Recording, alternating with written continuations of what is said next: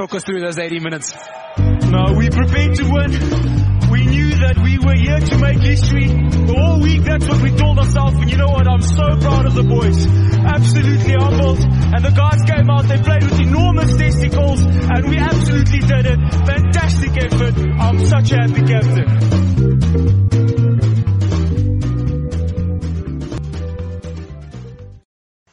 Evening everyone, and welcome to another episode of the Dropped Kickoff. Been a little while since we've done one of these, but we're back here and we've got a very special guest on for us tonight. But once again, I am joined by the master of the mic, Mr. Nick Hartman. Nick, how you doing, mate? Hey guys, yeah, good to have another pod. Absolutely, and it's good that we're here at this point because last week it was announced that the fifth version of the National Rugby Championship, the fifth draw, has just been announced. And even though, yes, we've still got Super Rugby on and Rugby Championship as well, but we thought to, as a kind of a preview for the upcoming NRC, we'd get the man, the myth, at the hour, Mr. Brett McKay on. Brett, good to have you, mate. Thanks, mate. Thank you, guys. It's good to be here. I just want to know whether this counts as my annual NRC appearance for Gagger. Are they going to come calling me in a couple of weeks as well, or is this it? Oh, I regardless, we'll get you on anyway. More self-promotion doesn't hurt, Brett. Well, I'm all for it. I know no one better qualified. Once we get Reg back on, once he stops disappearing away from disappearing out of Queensland, we'll have to have you back on because you have to argue about which team is better. So I'll look forward to that, definitely. Doesn't it feel so weird that like last time it was like it doesn't? It feels like yesterday that we did the last podcast, which when we were on line for 2 hours. So we have to do another. Otherwise. We might not do it for 2 hours, but yes, I remember it well. Okay, well, we'll kick off then. Like Nick said before, the NRC draw came out, and there were a few surprises in there. Brett, I guess I'll give it to you to take away. What were your first thoughts on this new draw? And if you could, could you help explain to the punters the new big parts of the draw?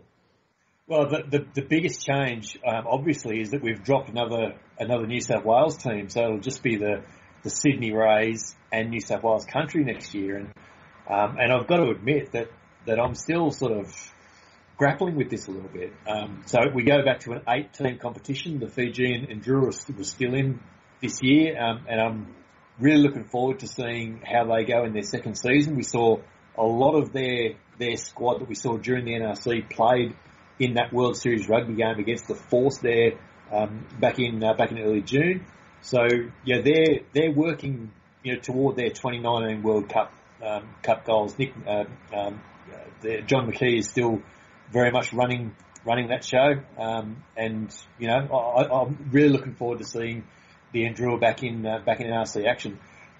The other side of that is that there's no Perth Spirit this year. The Western Force will carry on, and that becomes a really interesting little dynamic because never before have we seen a team come into the NRC who have been playing for 6 or 7 weeks. Yes, we've had Super Rugby squads in the cases of the Melbourne Rising and Perth Spirit and Canberra Vikings before, but they'd be guys who might have played together for their club sides, or they might have played some minutes together at Super Rugby level. But the Western Force squad will come into the NRC having played, half a dozen games. So I think that's going to be really, really good.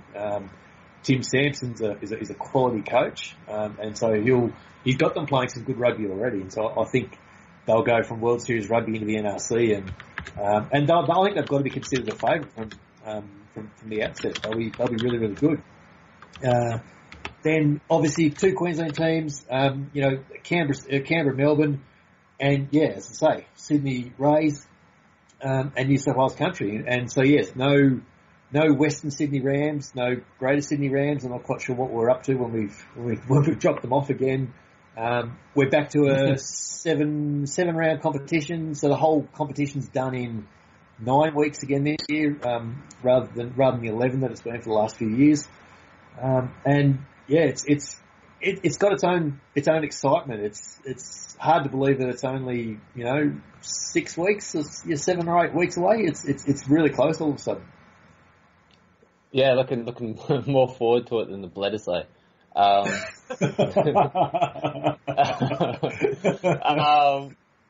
If we could just, there's so much to unpack there. Yeah. But if we could rewind back to Sydney Rays, so what do you really think's going on there? So they started in the ARC, which was 2007, as a Central Coast Rays. That's right. And they've still got more or less the same little logo. And then they moved down to North Harbour Rays. Is that right? And then last year it was Sydney Rays, but it was still like, just because there was Country Eagles, Western Sydney, so they were the Sydney Rays. But now they're the whole Metro Sydney Rays. So and I think they're changing. Are they changing their logo to just Sydney, or is it just going to be an anchor or something? No, they're sticking with the Sydney Rays name, but they'll play in a different jersey this year. So unfortunately we don't see the Uno Harlequin strip anymore. They're going to go to a. That would have been a great fit if Uno sponsored them. It would have been. That's how you get the kids at the game playing Uno. I know. Yeah. Well, look, and the referees could have got on board. If there was a yellow or red card, it could have been draw 2, draw 4. There's clearly no thought has gone into that. But, however, they're going to play in the traditional Sydney colours of blue and gold, and so they're trying to get back to the Sydney Country Clash used to be an annual thing for a long time until late 80s, early 90s. I think it sort of dropped off the radar, and so this is New South Wales rugby trying to get back to its roots to a degree. I'm not 100% sure, of the full reasons for dropping the Rams off, but and this is why I say before I'm a little bit conflicted about it, because from the outset of the NRC we were told that Sydney needs to have more teams and more players because that's representative of the strength of New South Wales rugby, and it's hard to disagree with that. But now all of a sudden we're back to 2 teams, and even when they dropped the Stars a couple of years ago and went to 3 teams, it didn't necessarily change a whole lot. And I just wonder about it. On the flip side of that, if going to Sydney and New South Wales Country like we will do for season 5, that already seems to have brought with it more involvement and more control from the Waratahs and from New South Wales rugby in general. And on the big picture, if that's what it takes for that to happen, then it can only be a good thing, because for the first 4 seasons of the NRC, it's something that we've spoken about since day one. The lack of involvement and lack of engagement from the Waratahs has been one of the big disappointments of the competition. If going to Sydney and New South Wales Country is what gets the Waratahs on board and heavily involved in how Country and Sydney prepare and form their sides and all that, then that can only be a good thing for the competition. You've only got to look at see what Queensland have done with their 2 teams to see what a success that's been. Yeah. The big issue though that comes out of that is, like you mentioned earlier, the removal of the Rams. We had Nick Bitzer back on the podcast on our show a few weeks back, and he was obviously a huge, big Ram supporter, and the loss of the Rams for him was a huge to add on top of what's been a pretty tough year for people in Western Sydney. With the removal of the Penrith Emus as well from the Shute Shield. That it was just a real sense of just complete disregard by both New South Wales Rugby, the Shute Shield, and Rugby Australia. And also I think because the Rams really, I think compared to most of the clubs, they'd really kind of started to harness that Pacific Island support, and were putting an identity were really kind of starting to grow. Going back on that, seeing, obviously because the Rays are saying they're going to play some games out of Concord and do a whole bunch of other stuff, do you see, in terms of seeing one less Sydney team, being an improvement for the actual structures of the game in New South Wales, or do you think it's as Mitzi mentioned, it was kind of, he felt it was a narrowing of the pathway of getting more players to play? What would you think about that? Yeah, and look, I'd have to agree with that. Yeah, I think on the surface, all of a sudden, club players in Sydney in the Shute Shield they've lost another opportunity, and I think in season 3 a little bit, particularly in season 4, we saw a lot of movement between the sides. We were in the fourth season, we were starting to see guys who'd played for their third Sydney club in 4 seasons, which is, it tells you that the players will go where the opportunity is. So that will always happen. That's always been part of the professional game and will continue to be so. But when you take away a pathway like that, that's why I say I'm really conflicted about this, because, again, if the strength of Sydney Rugby and the Shute Shield is what it is, then 3 teams in Sydney should be more than viable. It should be easy. It should be necessary. It should be obvious. But again, we're dropping a Sydney team, and I just wonder about that. It's good that the Rays are going to play a couple of games at Concord. I always thought that Concord should have been a base for the Rams anyway. That just felt obvious to me. But now we're going to have the situation where the Rays are going to play a couple of games at Concord. I think they're going to play one at Wallara, and I'd imagine they'll play one of the Northern Beaches there somewhere. So all of a sudden, all of Sydney is going to be within 10 k's of the CBD. I think that last one they're playing at Leichhardt, and they're playing the. Oh, there you go. Yeah. That just underlines my point then. Yeah, but this. Yeah, so it's 3 in a line basically: Wallara, Leichhardt, Concord. Yeah. I think that. And then we've got a half home game against Camden. In Camden against the Eagles. Yeah, that's right.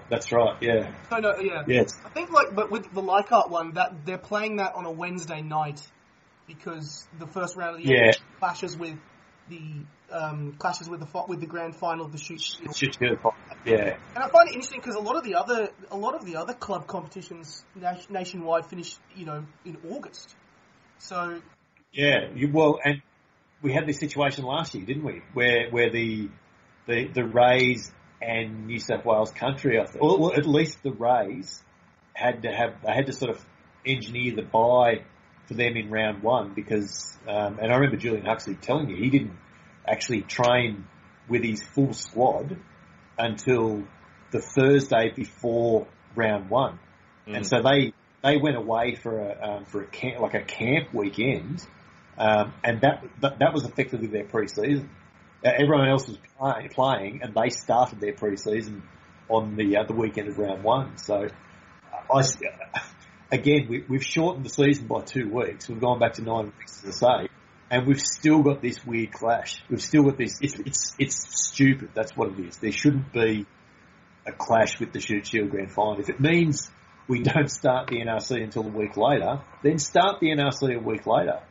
But we shouldn't be having this situation where they're having to engineer things into the draw, and so by playing New South Wales Country in Sydney on that Wednesday night at Leichhardt, yes, it gets around that, but effectively you'll have guys in both those squads will have played 3 games inside 8 days by the end of round 2 of the NRC. Yeah, well, hopefully the Shute Shield will actually, because they're going to have that North Sydney Oval. Hopefully they at least say something like, the NRC is starting next week. Make sure you check it out. Yeah.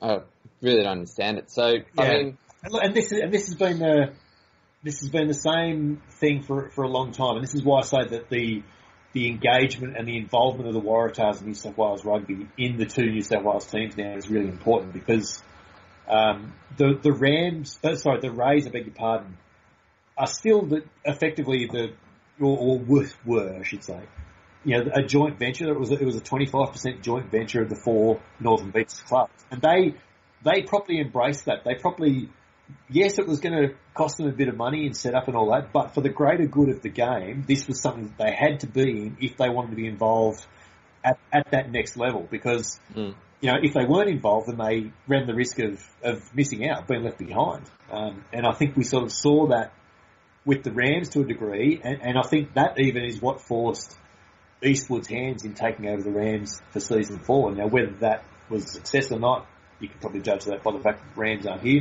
this year.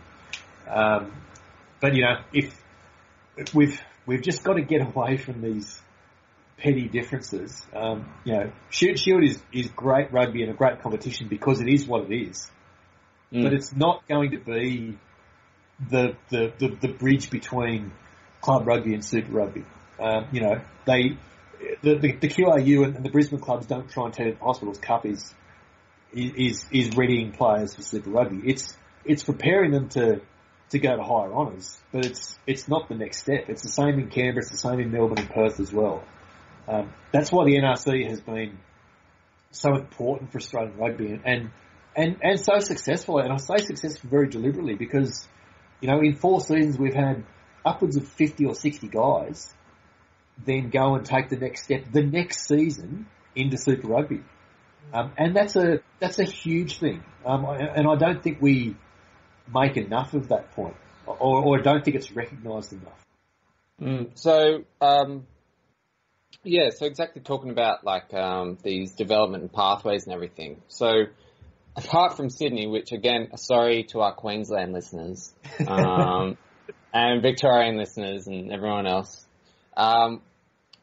So apart from that, do you think generally this new draw with Western Force and everything is maybe improving the NRC, giving it, especially with the Western Force, I don't know what Twiggy's going to do. I heard there were definitely rumours that Twiggy wasn't interested in the NRC unless it involved the Force. And that they're just words on the street. But do you think that this new draw would improve the NRC? Do you see it as a sign of the future of the NRC? Or do you think it's maybe a backward step? No, look, it's not a backward step because we've had 7-round competitions before. I think season 3, which would have been the first season after the Stars were dropped, so that was the first season we went back to 8 teams. It was the same thing. It was 7 rounds all over in 9 weeks, and then obviously the addition of the Fijian and Drua last year in season 4 added another 2 weeks, another 2 rounds to the competition.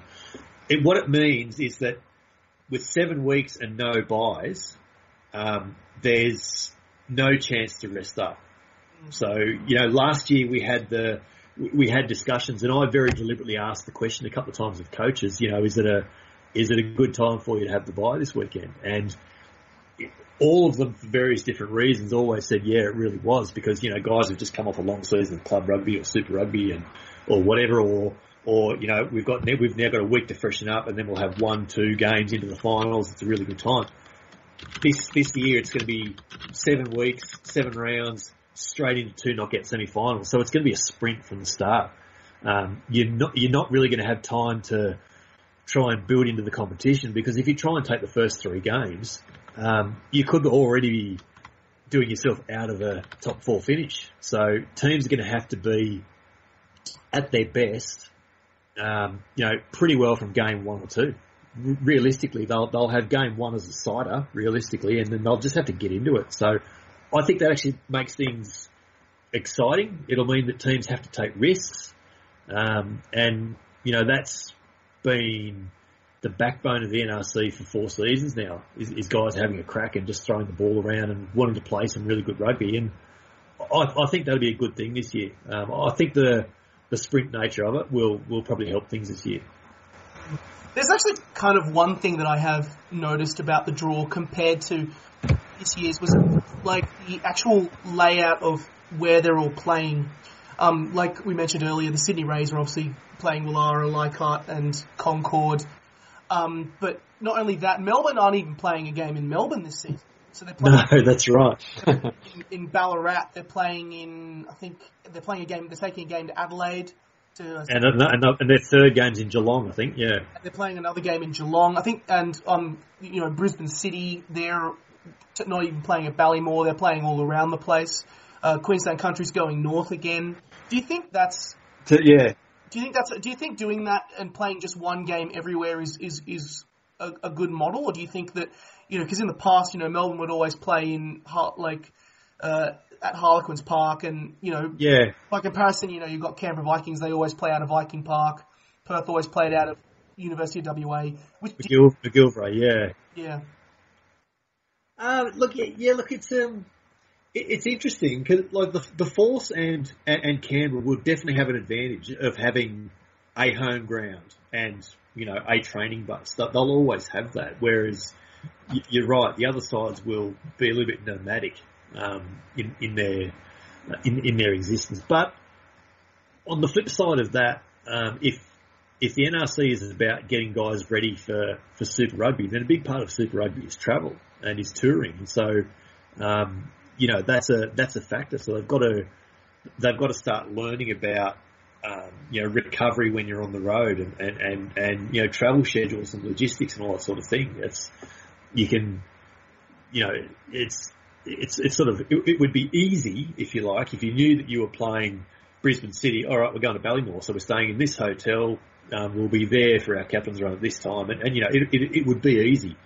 Now that they're going to play at Brisbane North and they're playing a game at West, and it just adds an extra little thing, if you like, for the players to deal with. So I don't mind that. I don't mind the idea of sharing games around to the club sides. I think it gets the clubs involved, and I think Brisbane City found that to be really successful last year when they did that, taking games away from Ballymore.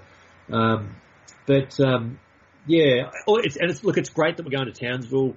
It's great that the Rising will take a game over to Adelaide, because South Australia and Tasmania is nominally part of or affiliated with Rugby Victoria now. So I think that's a good thing that we're going back to Adelaide.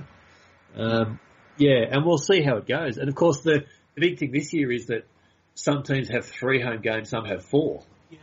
So that's going to be a factor as well. I have to admit, I haven't actually looked at the draw close enough to know, what the break is. I know Canberra's only got 3 home games, and I'm pretty sure that Melbourne have only got 3 games as well. But if the Force, for example, have got 4 games at McGillivray this year, that's a huge advantage for them. They've got 3. Okay, there you go. Yeah, all right. Yeah, I know New South Wales Country have got 4, and I know that the Rays obviously got 4, so there you go. For not having actually looked at the draw, I've got a fair idea of what's going on already, haven't I? But it's kind of interesting looking at this setup and looking at the NRC, and also, so much of this year, particularly around, we've been talking a lot as well about not just the NRC, but where the NRC fits into Aussie rugby. I mean, many people are talking about the future of Super Rugby and World Series rugby and what's going on there. Do you think that where do you think the future of the NRC lies? I mean, for example, say if this model of 8 teams stays for a couple of seasons, but Super Rugby changes, World Series rugby changes. Where do you think the midterm, long-term future of this comp will go? Oh, look, I think there will always be a need for this mid-tier. I think Super Rugby, in terms of its professionalism and its playing speed and physicality and all that, is at a different level to where it was even 5 years ago. So, and from the outset, that was one of the reasons for the creation of the NRC. It was an identification that the gap between Super Rugby and club rugby around Australia is now bigger than it was, and that's just an evolution of professionalism. We sort of forget that rugby's only been professional for a bit over 20 years, but this is now an evolution of that. Is that teams are fitter and they're faster and they're bigger and they hit harder. They're prepared better. They've got better S&C teams behind them. So everything about them is different. And you've only got to listen to someone like George Smith talk. And he talks about what the Reds are like now, what he's doing at Super Rugby now, compared to what it was when he first came into Super Rugby as a 18-year-old, 19-year-old in, 1999. You look at the old vision, and obviously the game looks similar, but it also looks very, very different. So there's always going to be a need for that next tier. And I think Fox Sports know that because they've bought the rights for not necessarily the NRC, but for, semi-professional domestic Australian rugby until the end of 2020. So they know that there's going to be something, and they want to show something, but just whatever form it happens to be in. So I think the NRC, the big advantage it's got over the ARC in 2007 is that it was allowed a second season. And the second season has then become 3-4, and here we are in season 5. I still get a chuckle at, the dissenting voices online, because a lot of them were saying in season 1 this thing won't see a second season, and they look like bloody idiots now, because they never wanted it to succeed, and they expected it to fail. Now, you could argue that it hasn't necessarily grown, and, shedding another team is certainly a sign of that. But the fact that it's been able to go for 4 seasons, head into a 5th season, and it's been largely self-contained. They've still got a decent amount of sponsorship on it. The costs involved in the programs hasn't necessarily changed a lot in 3 years. Going to these clubs, these club grounds, and going to these different venues around the country makes things cheaper than it would be playing at, Canberra Stadium or the football stadium or Amy Park in Melbourne. It's a lot cheaper doing it that way. By the Rising taking games to Geelong and Adelaide, and likewise Queensland Country going up in Townsville, there's almost certainly council money involved in those sorts of things. And ditto New South Wales Country going around New South Wales as well. So, that's one way that they're keeping the cost down. They're actually getting a bit of revenue in to take games out into new areas. I think what's also really constructive about it is, by comparison, a lot of those critics would say, for example, club rugby can do it, club rugby can manage it, yet what's great about the NRC is you have those Super Rugby players getting time with those club rugby players, which they otherwise wouldn't have had because they were playing Super Rugby, which is, I think, also another big beneficial part about that. Do you think then, but you mentioned as well, like you could argue therefore, but the competition in its 5 years hasn't really had the chance to grow then? Do you think it comes down to the fact that it just hasn't had much money thrown at it? Or do you think it comes down to the idea? Or do you think it comes down to the identity of the clubs? Like, for example, I actually am really curious about Canberra because, and I know in the past that Canberra regarded themselves as, in the past they were the Kookaburras, but Canberra Vikings, which I guess to some people in Canberra wouldn't see that as totally representative of all of Canberra because they play out of Viking Park. Yeah. Viking Group owns it, and they obviously own Tuggeranong Vikings too. Do you think it's money, or do you think it's the actual kind of club, or kind of actual trying to find identity?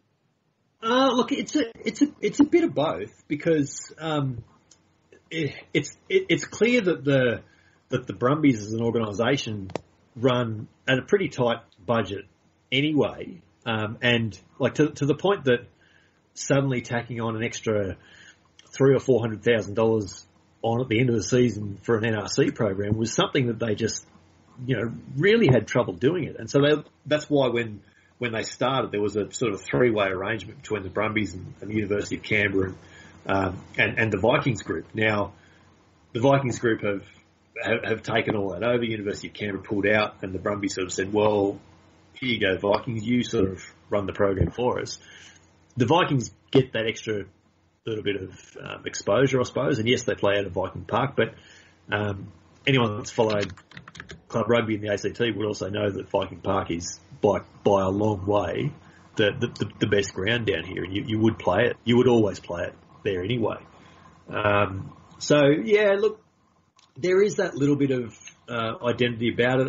I understand that this year they are going back to something of ACT colours and similar. So last year they played a couple of games in the Kookaburra strip, and that was really well received. They're going to, while ever the Vikings group is involved, they're going to be called the Canberra Vikings. And realistically, that doesn't really make a lot of difference to the guys that run out. They at the end of the day, they just want to go where the opportunity is. They want the opportunity to test themselves at the next level, and if it happens to involve running out with a Viking on the chest, well, that's something you put up with for 80 minutes each week, isn't it? So, where were you? You made the point there, Nicholas, just before about where things sit, and I think you said before you talk about Canberra, you're talking about the need for it. I'm trying to think. Can you rephrase your question for me? I'm trying to think what you. There was a point that you said that I wanted to pick up on, and now I'm trying to remember what it was. It was kind of a question of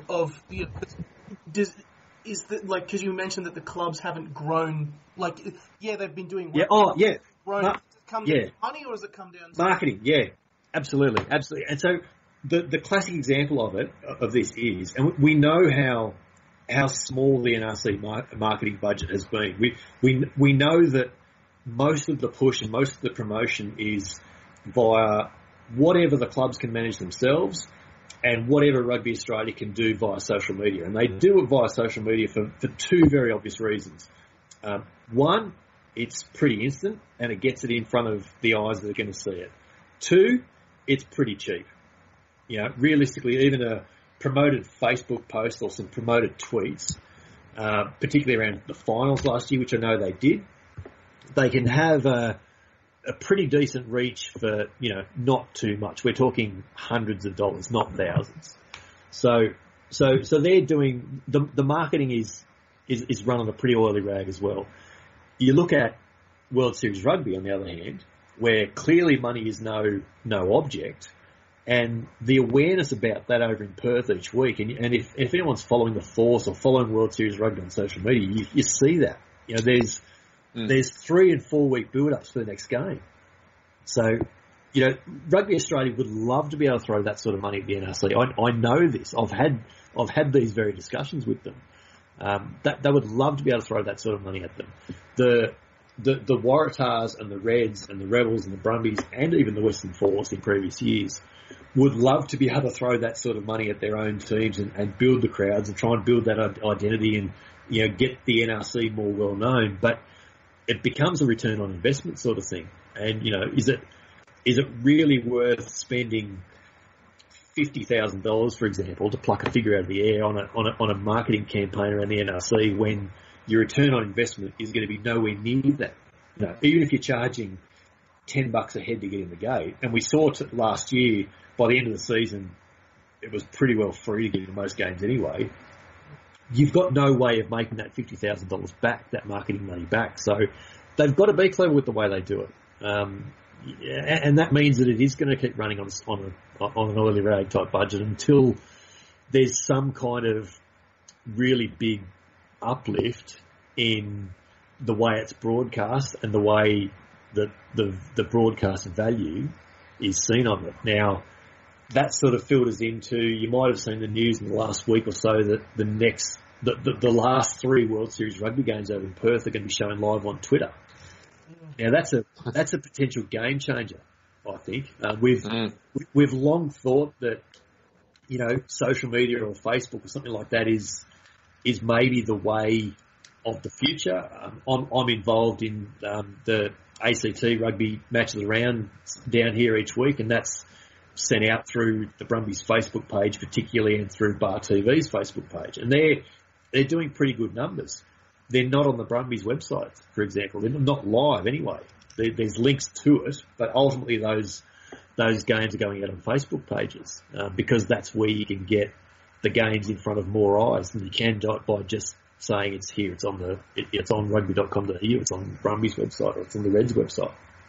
So I think there'll be a lot of people really interested to see how those World Series Rugby games are viewed on Twitter over the next month, because we've long thought that this might be the way rugby is broadcast down here, and we're not just talking NRC, we're talking Super Rugby. We know New Zealand Rugby have got a deal in the background with Amazon, so those big platforms are getting more involved now. So maybe we are about to go into a new age of broadcasting, and the sooner the NRC can bring about a little bit of competitive tension around it, well, then all of a sudden you do start getting the money to be able to do all the things you've been wanted to be able to do with it for years.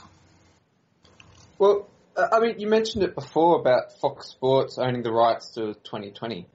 I think in terms of talking about Facebook and Twitter, that's all well and good, but unfortunately with Australian rugby is that Fox Sports is closed to a lot of Australians. Yeah. But it also provides much needed money.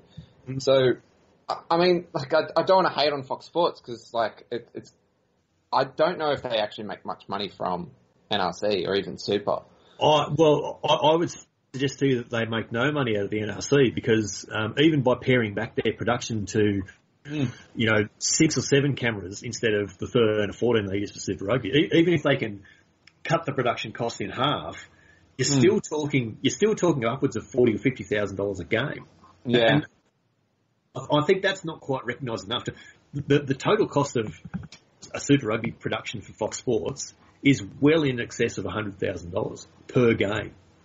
So it's big money. Now, anecdotally, I've heard from Fox Sports guys that they would love to be able to show the NRC in a way that was more accessible. Now, whether that's social media or through their website with no paywall, no login, anything like that. I've heard anecdotally that the rugby department would love to take all locks off it. It's that it actually might be the accountants that's holding things back, that they are trying to get some sort of ROI on what they are paying in terms of rights. So again, we've got this conflict between what's practical and what's viable, and what might actually be the best for the competition itself. So I remember having a conversation, an interesting conversation with Pete Playford maybe at the start of last year, and who's Pete Playford? Pete Playford, of course, used to play for the Brumbies, play for the Waratahs. Right. Was heavily involved in the Sydney Stars in their first year. Was actually their final coach. Then was heavily involved as the GM of New South Wales Country when they in for season 3, I think. I don't think he took a step back last year.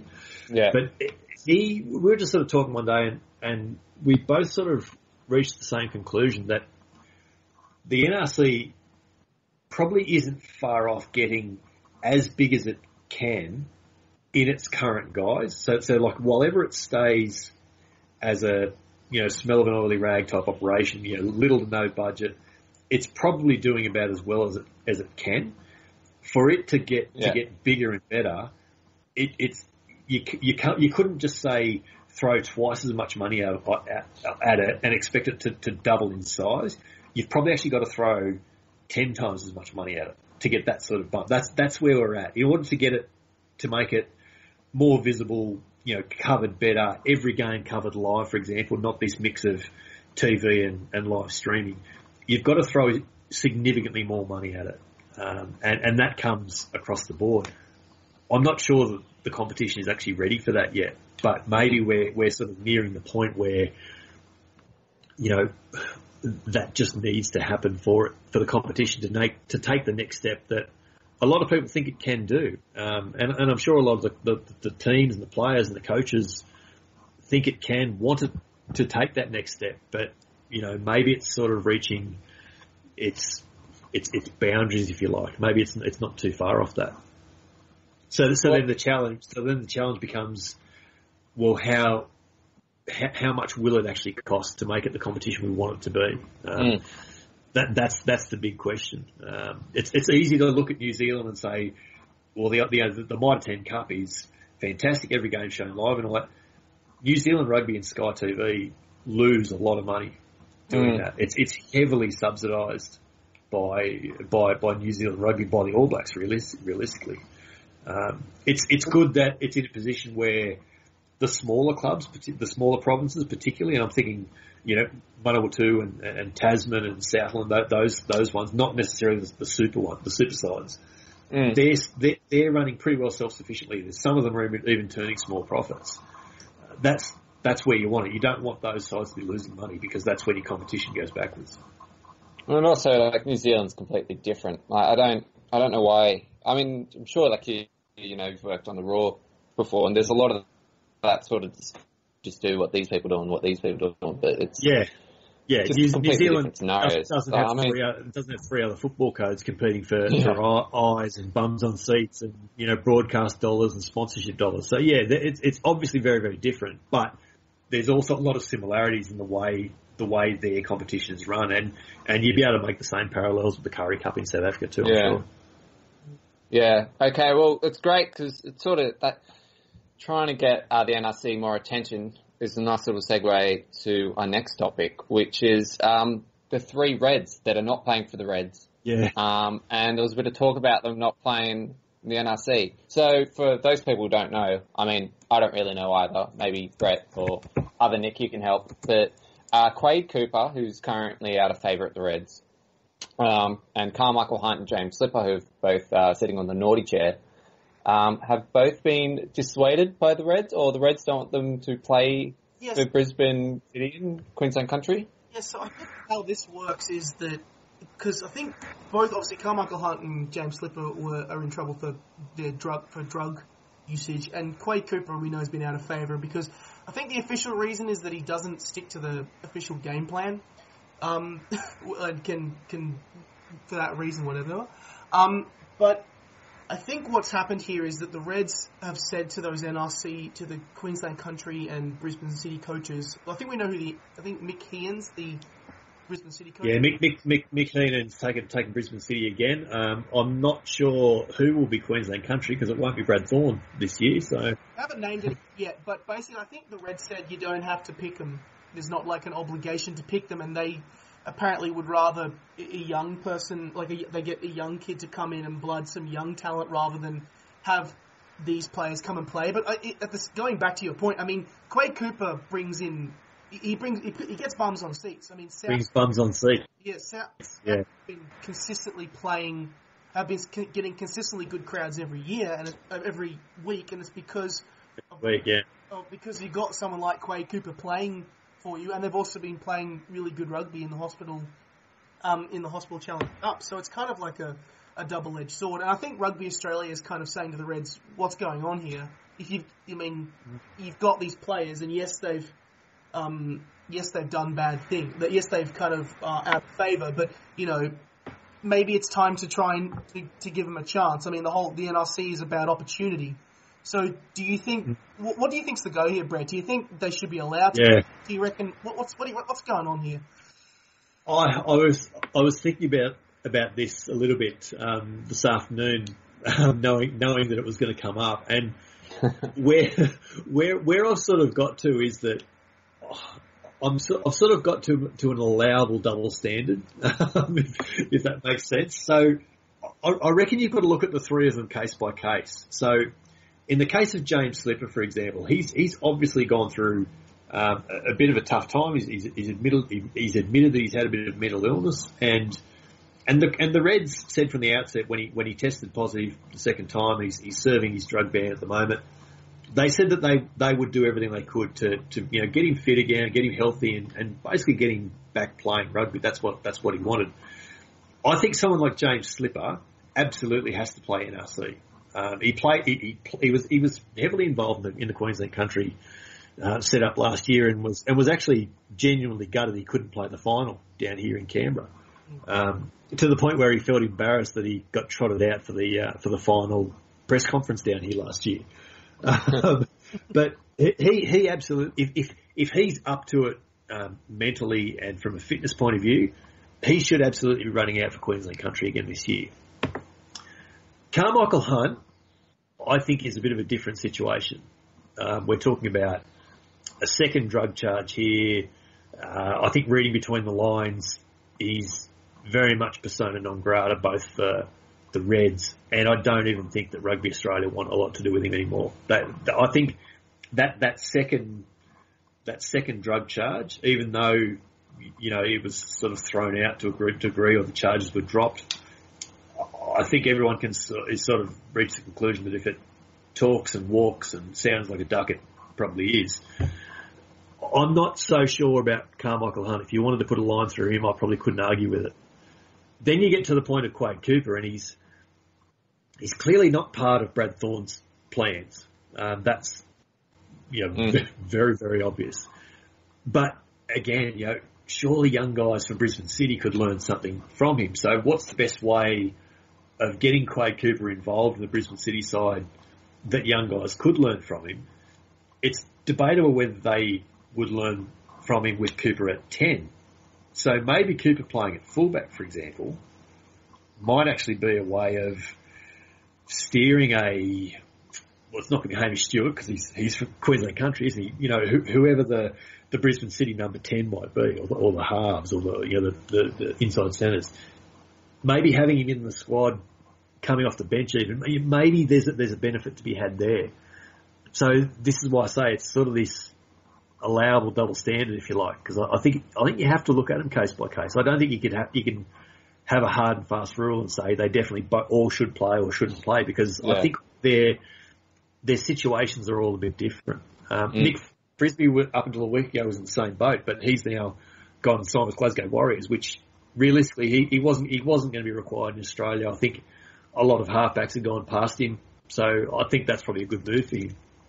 And that solves the NRC side of things for him as well. So I'd heard the same thing that you had there before, Nick, that they will be named in their respective NRC squads if they're fit, and then it's up to their coaches to make a call. Now, Mick Heenan's already said that he's not going to pick Quade Cooper if the Reds aren't going to pick him.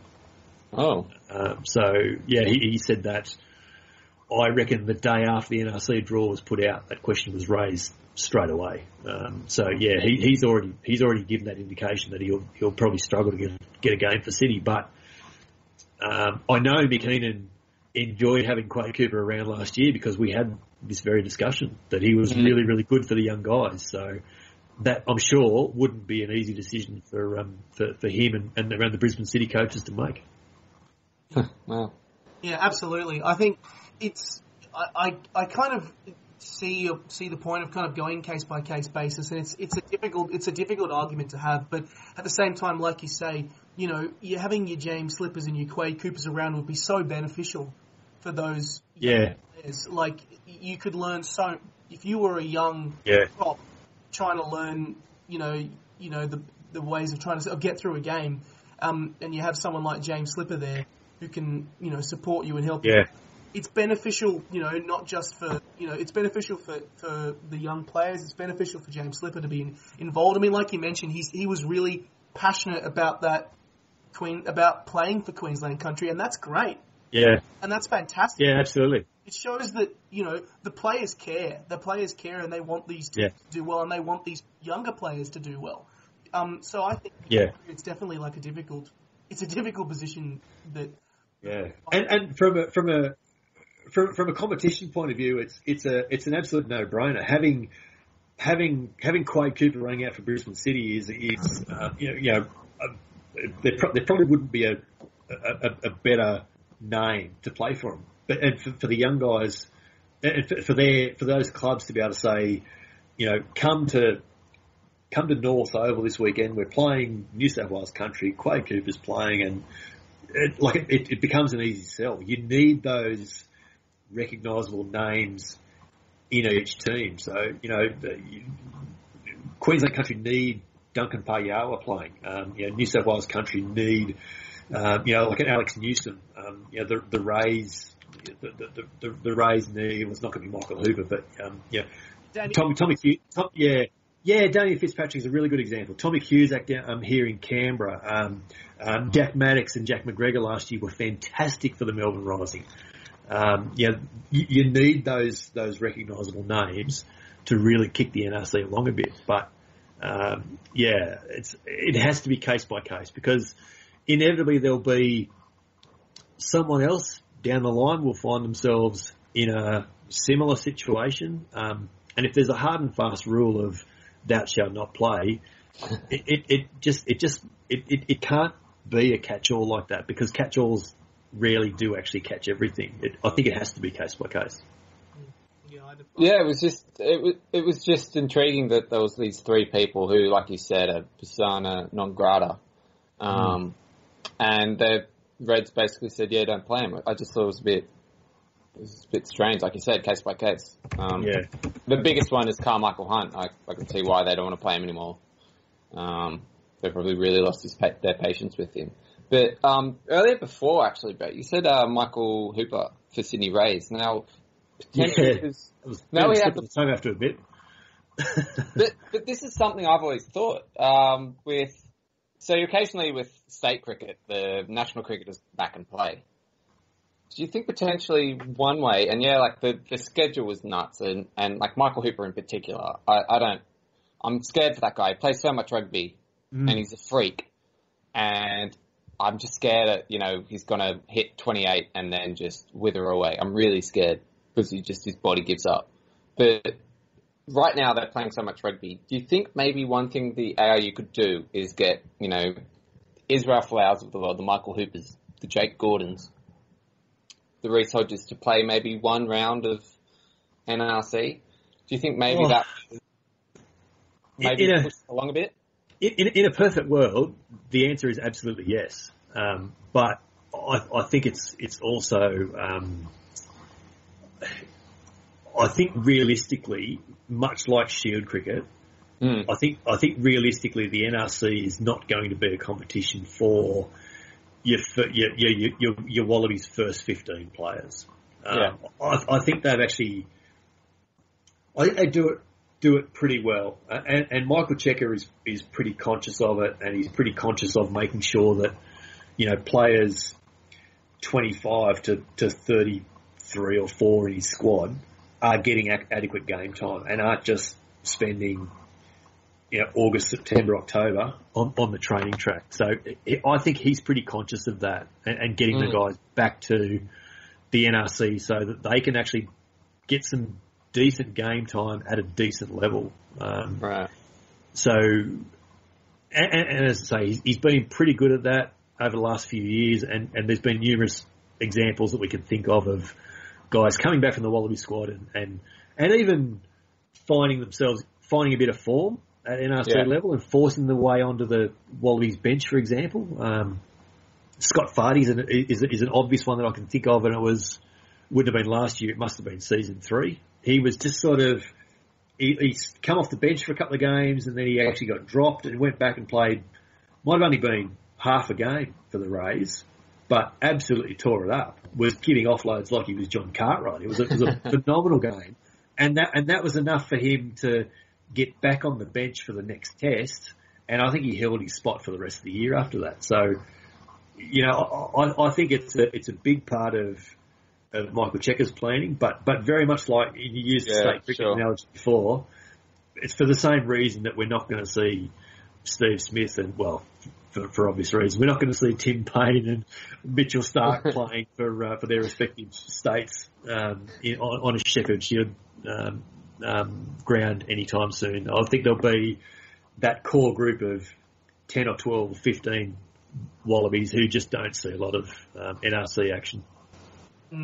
Yeah, well, I kind of agree. It is good though, for example, that they would allocate those players to, like, for example, Michael Hooper has been allocated to the Sydney Rays for the last 3 years. He's never actually played a game. I mean, it shows. No.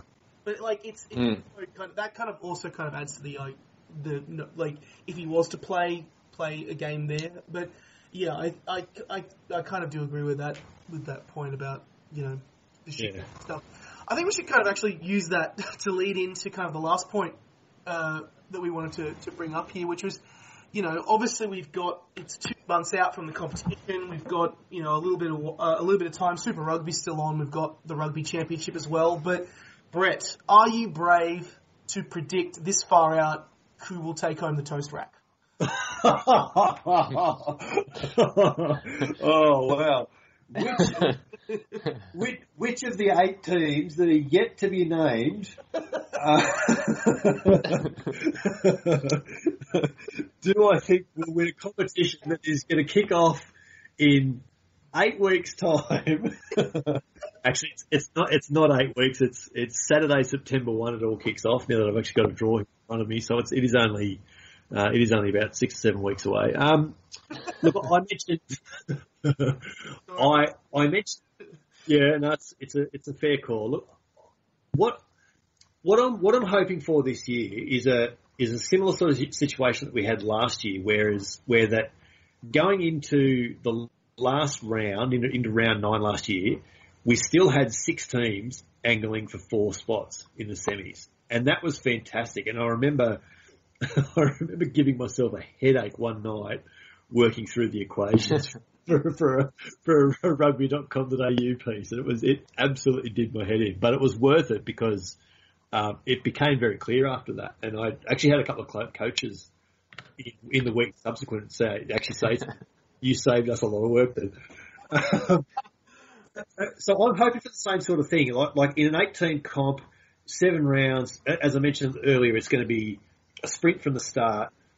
I hope there's a real, genuine 6-team race. I think there'll be 2 teams, probably maybe 3, who, for whatever reason, injury combinations, all of the above, they just don't quite click. And if you don't quite click for the first month, then you're gone. So I think if we could have a similar situation where there's 5 and hopefully 6 teams still really, really well and truly in it, going into round 6, round 7, that'd be fantastic. So I think that's a long-winded way of padding while I think about who's actually going to be there or thereabouts. I mentioned the Force before, and I think we've got to include them because, as I mentioned, they'll be coming off a good campaign themselves. They've been playing some decent rugby. They've still got 3 games of World Series rugby to go over there. So, and we know they're playing. They play. They play Samoa this weekend. Yeah, I was going to say they play Samoa. They're playing a game against the Australian Stockmen, I believe. I think that might be their last game, and I can't think who the.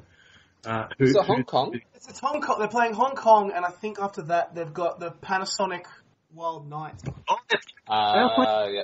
Panasonic Wild Knights. You're right. Yeah. I think it's the last one. So they're actually going to come off. They're going to come off like that Panasonic game. I think will be pretty decent because we know that Robbie Deans will use that as a trial for his squad going into the top league there in Japan. So he'll be bringing a pretty decent squad with him, you'd reckon. So I think the Force are going to be in a really good position for NRC round 1. They've got 4 home games. Yeah, and they've got 4 home games, so that will definitely help. I reckon, and I'm just sort of crystal balling here a little bit, thinking that a large chunk of the the Queensland country team that won it last year, I think a lot of those core players will still be there, and so I'm thinking of guys like maybe not necessarily Taniela Tupou, and probably not Isaac Rodder. They'll be in and out of the Wallaby squad, obviously, but guys like Angus Scott Young and Harry Hocking, Angus Blythe, those young locks. I'm not sure where James Tuttle's up to at the moment. I'm not sure if he's injured or whether he's actually just sort of dropped out of the Reds 23 for a bit, or he hasn't been able to get his way back into it. But if he's there, Hamish, Duncan Payawa, Filippo Dangunu, is Edo Nambuli with country or is he with Brisbane City? I think it's with City. Yeah, it might be with City, yeah. So there's some pretty handy guys there that have been involved with Queensland country for a while. So I reckon they'll be in a pretty decent shape to defend their crown. And then depending on how the Sydney New South Wales country thing goes, and I understand that they're really going to try and stick to origin type selection there, which should, in theory, make New South Wales country a bit stronger. I reckon one of the two New South Wales sides will be there. And I've got a bit of a soft spot for New South Wales country. I have to admit, I've really enjoyed speaking with Darren Coleman over the years, and I hope he's involved again this year. He'd be the only original NRC coach still involved if he is. He's certainly the only one that's done all 4 seasons. So I hope he's around for a 5th. So I hope New South Wales country are there or thereabouts, because I think they've been probably the most consistent NRC team that hasn't won anything yet. Well, there's Canberra, I think, because Canberra. Canberra was where I was going to finish, and I've as I mentioned, I've had a bit to do with ACT rugby down here this year, and you see the guys who've been involved in the NRC squad last year and the year before, they're really standing out. You see the guys that have gone back, and they're just a cut above. They're a class above the average grade player. So I think there's still plenty of good talent. There's some good young kids coming through. Mac Hansen and 2 or 3 others have just come back from the junior Wallabies, and they'll be. We're keeping an eye on those young guys. So I'd like to think Canberra will be there or thereabouts as well, and who knows what Fijian and Drua side we'll get this year. If we get the side that started the comp last year, and not the team that played sort of between rounds 5 and 7 last year, then they could, they could win 8 of their 9 games and win the competition comfortably. But if it becomes a bit of a chore for them, and again, I'm not sure what their draws like travel-wise, if they get an opportunity to take an easy option, that's always been their biggest battle. If they can stay on top and play well, they'll be dangerous and they'll be fantastic to watch. I agree. I think it's going to be fantastic because, this is one of the first times I've looked and gone, I actually don't know where I can see an easy leader. I mean, of course, you mentioned the Force. They're playing. Yeah. They've had the lead-in, which is another X factor to the competition because, as we've talked about all evening, the actual lack of build-up to the competition has often, it's like if you don't get momentum early on, the season's over. The Force have got now. They've been playing games. They've had games under their belt. They know their combinations. That combination thing will be key. That will be huge. That will be huge because we've seen it in previous seasons. We've seen teams still trying to find combinations by round 3 or 4. Still trying to find your combinations a month into the comp this year. Like I said, you'll be gone. You'll be left behind. And exactly. And like you mentioned, the Drua, if they on any given day, they're always going to be a threat. I think they'll always be consistently be in the top half of the ladder. Considering the amount of talent that they have. Queensland country you mentioned as well. I think. Those 2 New South Wales teams are really kind of, I wouldn't say the dark horses, but we don't know what's going to up. It'll either be great. When you think about it, they could be really good, but how it all sort of pans out with Wallaby squads and where Waratahs are post Super Rugby in terms of rehab and end of season surgery and things like that, that could make or break both teams. I agree with you. Absolutely. So I think it's going to be an awesome comp. It's going to start on September 1st, wasn't it? I think it is. September 1, yeah, that's it. And I think the fact we're already, it feels like yesterday we were at season 1 and it was Sydney Stars kicking off with Brisbane City. Yeah. We're 5 years in. Yeah, I think it's looking forward to it. Sorry, Nick. I've got one more question for you, Brett. Yeah. I just before I do though, you were talking about earlier about your Excel sheets. I just want to give a public shout out. Brett's got on Brett's Twitter, which is, do you want to read out? Say your Twitter out for everyone. It's at BMC Sport. At BMC Sport, it's amazing. You got the Super Rugby tables. Yeah. And I swear they're better than anything that's easily found on the internet. They're great. Well, let me tell you why they've come about. You know how they say that necessity is the mother of all invention. I discovered a couple of years ago that it was really difficult to find accurate goal kicking stats. Like it was, you could look up any game and you could see that Nico Sanchez kicked 3 penalties and 2 conversions, but you couldn't actually find out that he kicked 3 from 3 penalties and kicked 2 conversions, but he actually sprayed 3 more. And so you couldn't actually, you could see how many goals had been kicked and how many points had been scored, but you couldn't actually see what their kicking percentages were like. Right. And then that sort of morphed into, well, why don't I just sort of keep track of goal kicking? And then that very quickly became try scoring, and then that very quickly became drop goals and then cards. And all of a sudden now I've got a Excel spreadsheet that's about 8 different tabs. And there's a reason why you haven't seen it this week after round 18. That's because I haven't finished filling the bloody thing out yet. So it's become a bigger beast than I needed to be, but it's still actually really, really handy. And so, yeah, I'm glad that they, and I know they do get picked up on Twitter particularly, and they do get looked at and people like seeing them. So, you know, I don't mind doing it from that point of view, but, I'll do the same thing for the NRC as well for the same reasons, because it can be difficult to find all that sort of information in one reasonably handy spot. Like, you know, you can dig around, you can find the info, but to be able to have it in one central spot has been really, really handy for me. So, yeah, I'll keep doing that if whatever that's the case. Yeah. Once you get your table sorted, send it through. We can embed it on the post from Green and Gold Rugby. Yeah.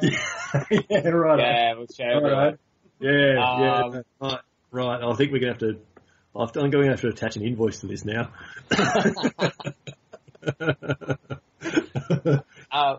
It's promotion, man. Promotion. It'd be good for your profile. Yeah.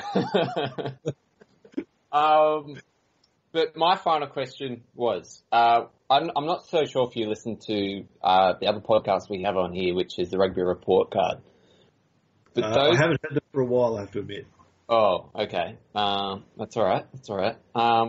Those boys aren't very interested in the NRC. So their names are Blake, Dick, and Jim.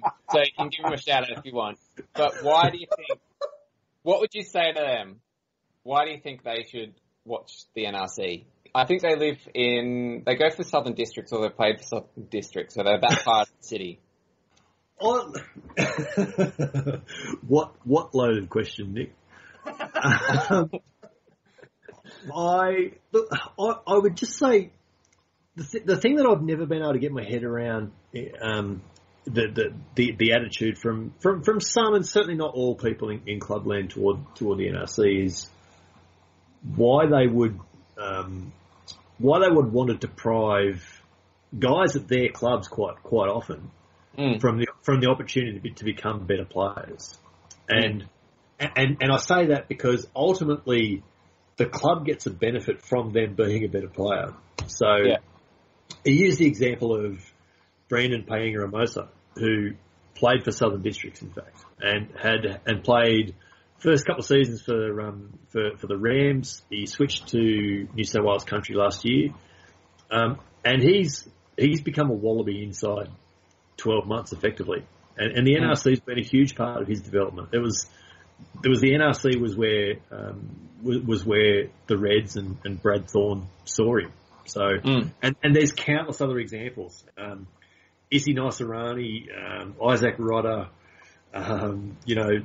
Tommy Cusack, Jack Maddox. There's all these guys around the country who are absolutely better players and are better Super Rugby players and better Wallabies in some cases. Ned Hannigan's another one, because the NRC was there to give them the boost they needed from club rugby or under 20s rugby in some cases, and again, you have Maddox and Hannigan there.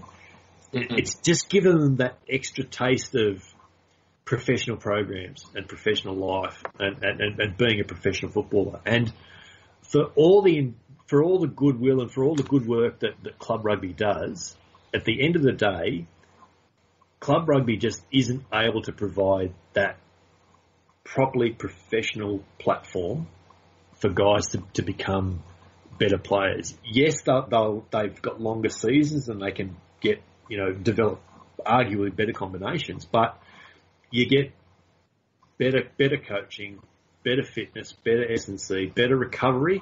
It's probably the most important thing there.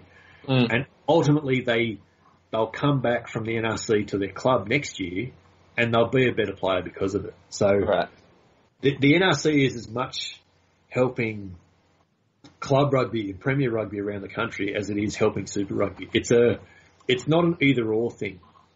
It's like the little girl in the old El Paso ad. We can absolutely have both, and there's no reason to try and deprive ourselves of that. I'd hate to think that it ever got to the situation where it became a money thing if we can do one or the other, because we've just got to find a way of doing both, because again, that was the whole reason why the NRC was created, was because that step was too big. And I've often thought, and I've often posed the question to guys who played in the ARC in 2007, where would we be if we weren't talking about NRC season 5, but we're actually talking about ARC season 11 or 12? Can you just imagine where Australian rugby might be if the ARC had kept going? It's a really, really, it's equal part scary and depressing where we might be, like scary in a good way, and depressing in that it was a real opportunity missed. I think taking the easy way out, to appease the clubs in certain circumstances, to cut costs in others. But yeah, I do often allow myself to think where we might be if the ARC kept going. Absolutely. Yeah. And I think it, it's just, I think it's a matter of just giving it a chance and going to a game for yourself. And you never know, you might end up loving it, which is what's great. Yeah. Sorry. Also, I might add, I just looked it up. Fiji are playing Sydney, Concord Oval. Yeah. There you go. And seeing the Fijian boys do their sing-song after the game. Yeah. What a sight. Amazing. Well, you might remember there a couple of years ago, and it might have been season 3. I don't think it was last year, but season 3, the Rams did their first Pacifica round, and that was at Concord, and they had all the Islander food and things in there, and I didn't get there, but I remember talking to, I'm sure it was Andrew Swain from Fox Sports, and he said it was actually really hard to concentrate because the waft of whatever it was they were cooking up on the hill was just coming straight through the grandstand. The lineups were huge. It was just such a great picture that day, and that would be huge if they could recreate that sort of thing again. I think the sooner that sort of thing gets recreated, and there's so many good things around. All the clubs, as we said from the past, all the clubs want to get involved. They all want to put the best of their club on show, so they want to show that their steak sandwich is better than the next club, and that they have good catering and they've got the coldest beer, and everything that you love about rugby is there at the NRC. It just happens to be a better level of rugby and a really entertaining level of rugby. So realistically, if you love the game at any level, it's just worth going to watch. And it's certainly worth watching on TV or via the streams if you can't get to the game. Yeah, absolutely. I couldn't agree with that any more than that. Can't wait. 23rd of September, boys. Yeah. 23rd of September, Concord Oval. Yeah. There you go. Start playing it now. Get them there now. Yeah. Yeah. Alrighty, guys. I reckon that'll wrap us up for this episode of the Dropped Kickoff. Thank you so much, Brett, for coming on and chatting NRC with us. It's been great. Yeah, no, I really enjoyed it, guys. It is hard to believe it's so close, but when we think about this is the last round of Super Rugby, I suppose we've got to start thinking about NRC pretty soon, haven't we? Because it's if we don't, it'll be round 4 and we'll get left behind as well. So yeah. And look, we know what the draw is going to look like now. We'll start seeing squads being named in the next month, I'd say. So as things start dropping, the natural build up will be there. So yeah, I'm really looking forward to it this year. Yeah, absolutely. I can't agree anymore. Yeah. Thanks, Nick. Nick H, for coming on as well. Pleasure always having you on the pod too. Thanks, mate. Thanks, Brett. Thanks, guys.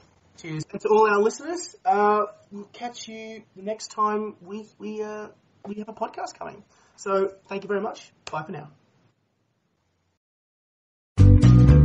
Well, what did go wrong?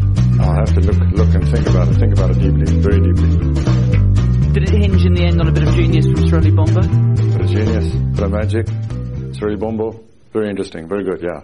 Very good. 3 cheers for Sreli Bombo, very good, very good.